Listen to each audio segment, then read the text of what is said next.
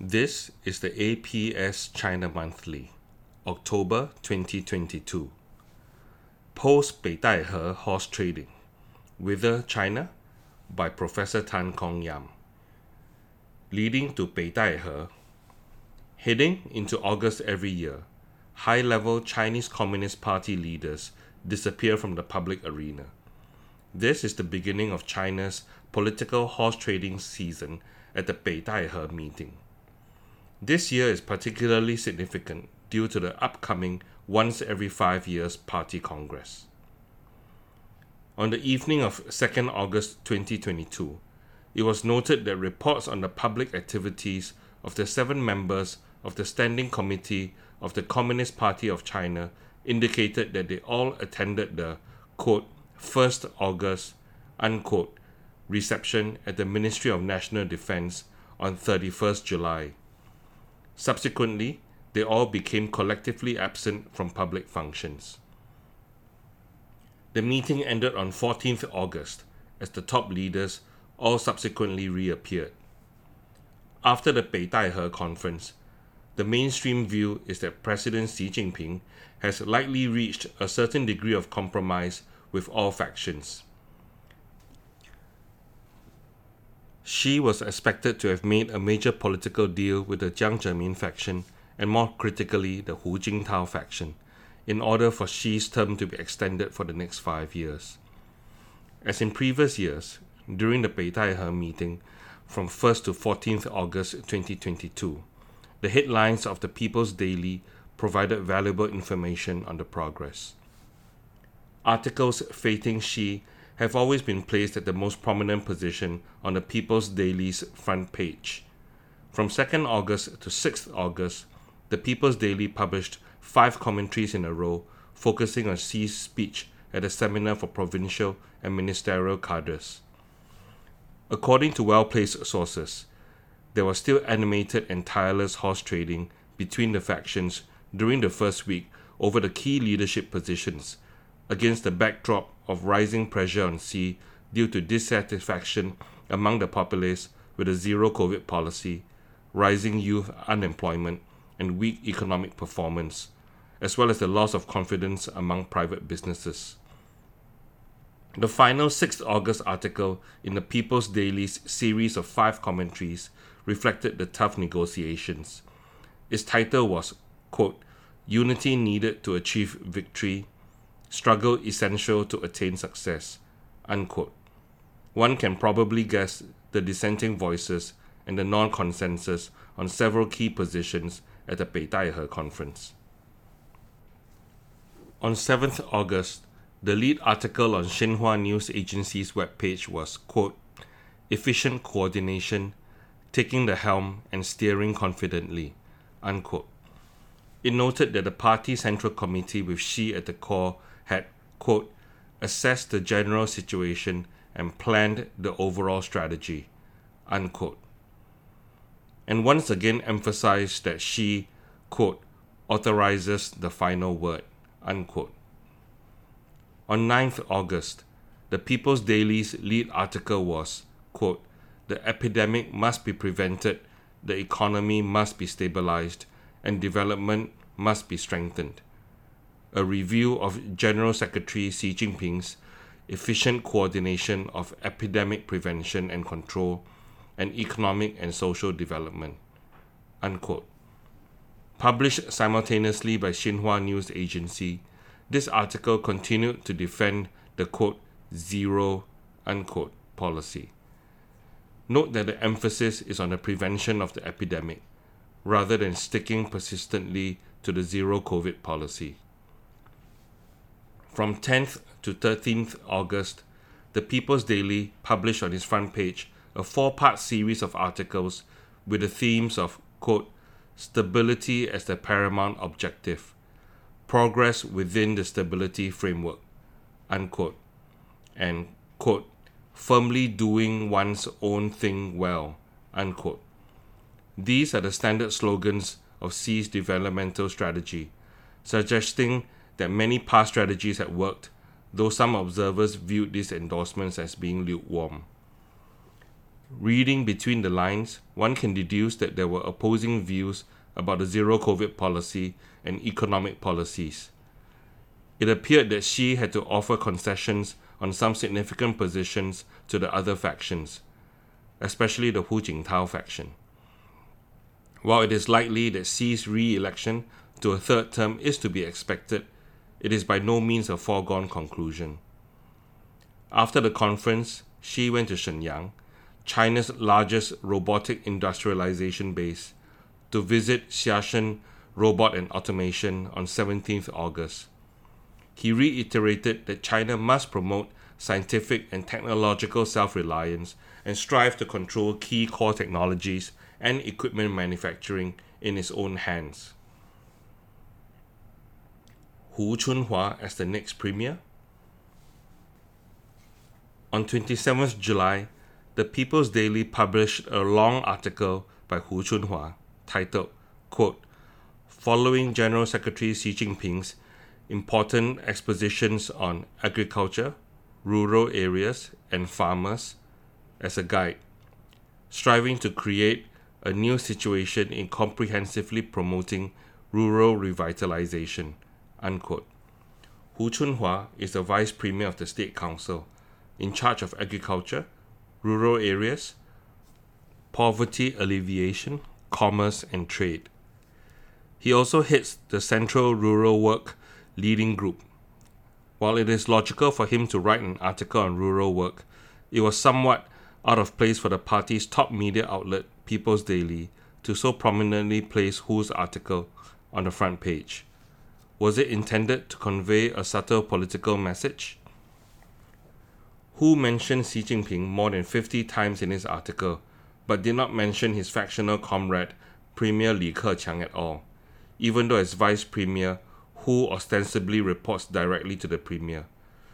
Is this Hu's way of pledging his allegiance to Xi? The 20th Party Congress will convene on 16th October, and Xi is aiming to break convention by securing a third consecutive term as president. Consequently, Hu's article can also be interpreted as supporting Xi's re-election at the 20th Party Congress. The significance of Hu's out-of-the-ordinary public statement cannot be overstated. On 22nd August, the Chinese People's Political Consultative Conference (CPPCC) held a meeting of its standing committee to discuss the, quote, "employment priority policy," unquote. Wang Yang, the chairman of the CPPCC, attended this meeting, but against normal protocol, Hu Chunhua was invited to attend the meeting. Hu even took the stage to present a report to the CPPCC Standing Committee.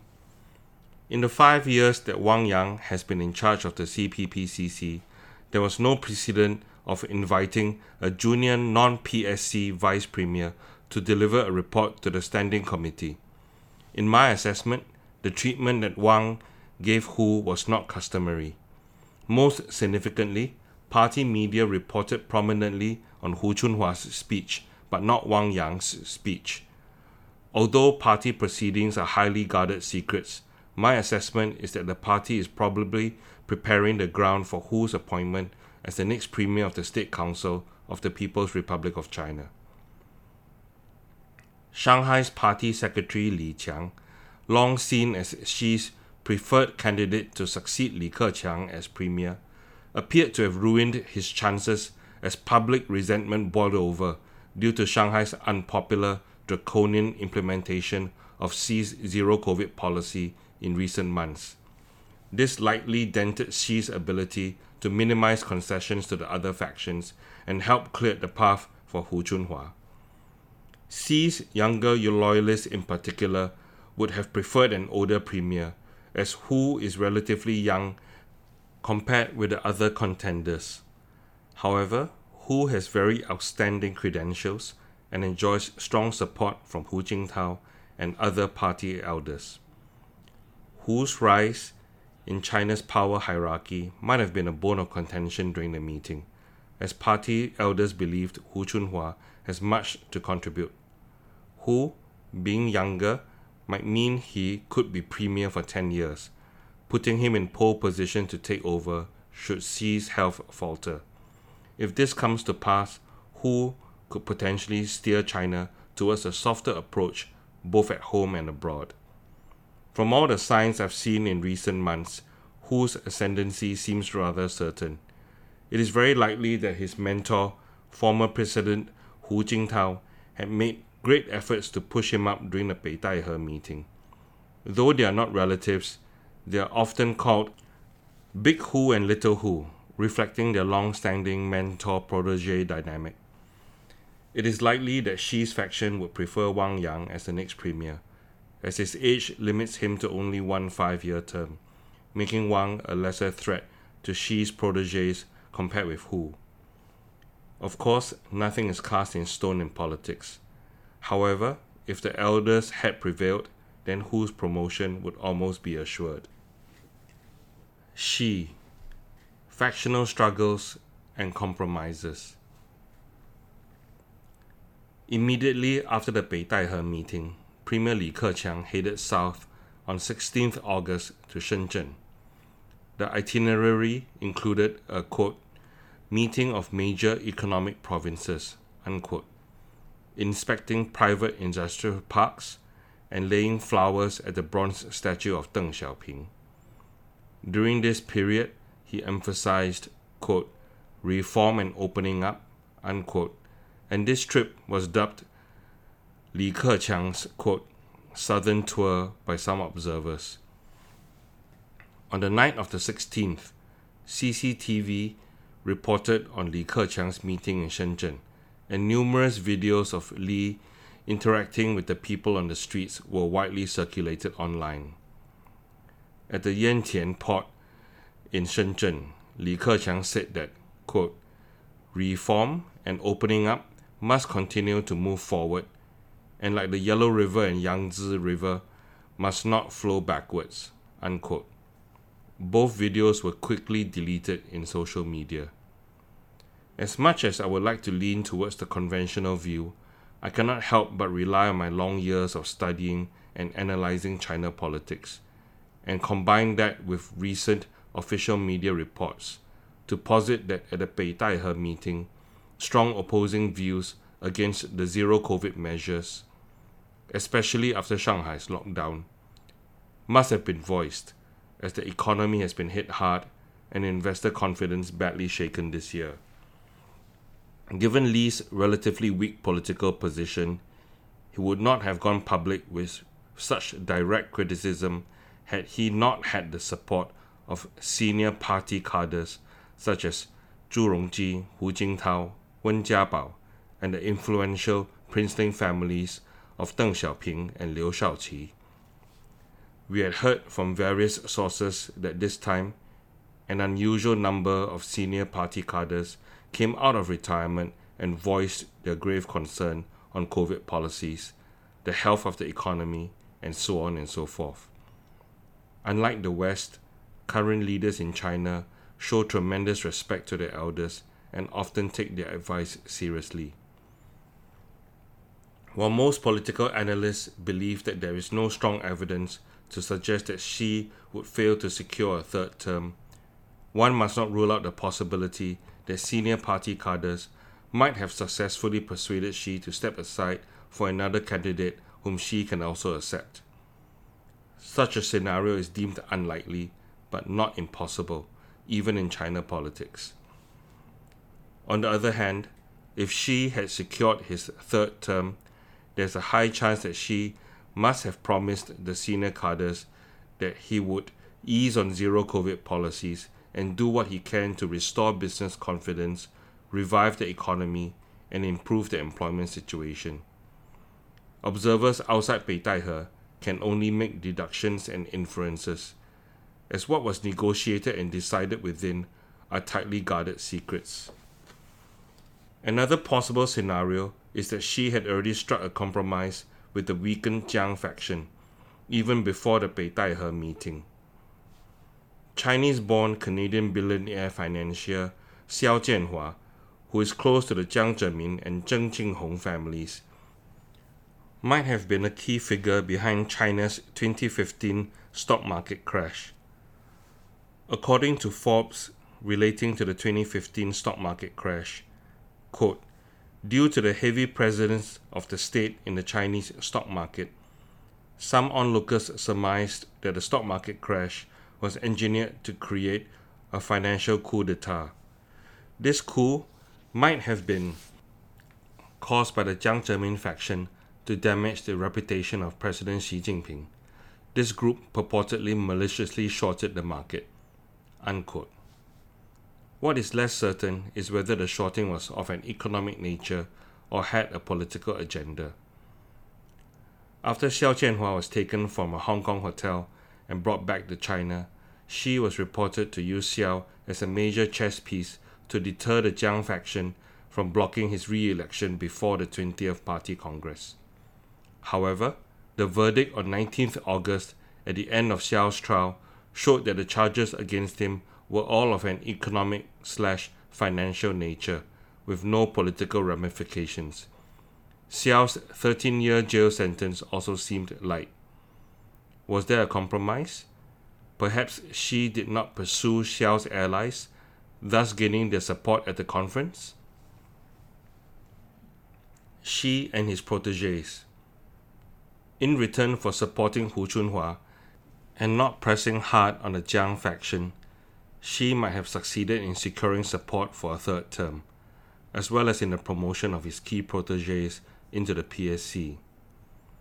They include Ding Xuexiang, Director of the General Office of the CCP, Chen Ming'er, Party Secretary of Chongqing, Li Qiang, Party Secretary of Shanghai, and Li Xi, Party Secretary of Guangdong.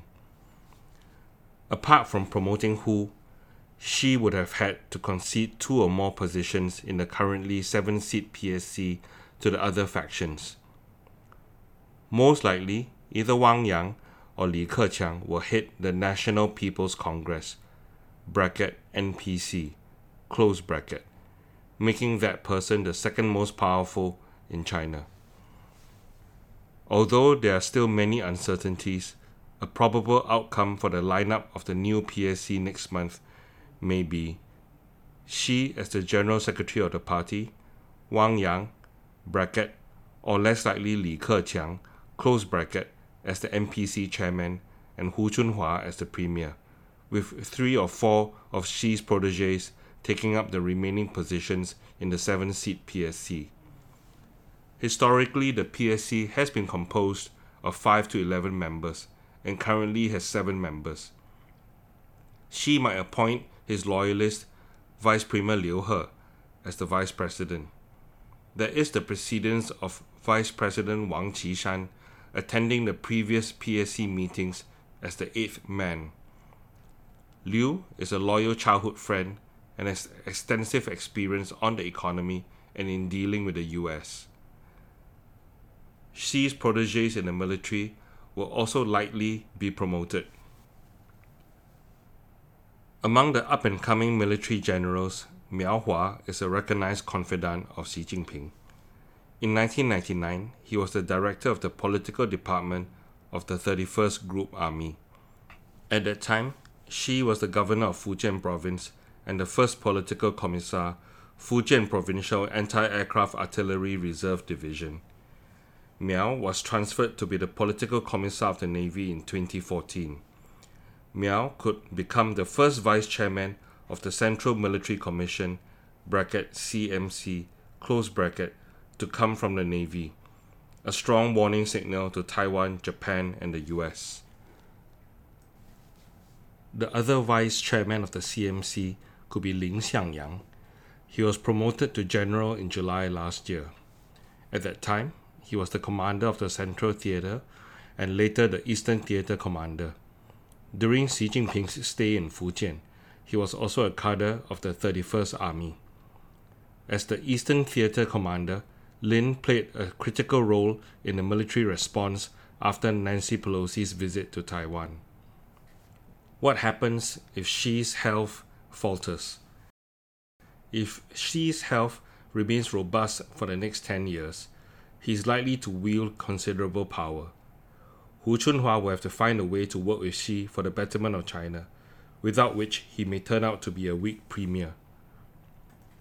Very likely, the current assertive and nationalist policy stance in domestic and foreign policy will be toned down in a rapidly changing domestic and external environment.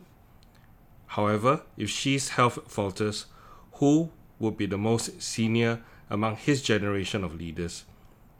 None of Xi's present proteges like Ding Xuexiang, Chen Min-er, Li Qiang, and Li Xi in the upcoming PSC would have the seniority and gravitas to challenge Hu.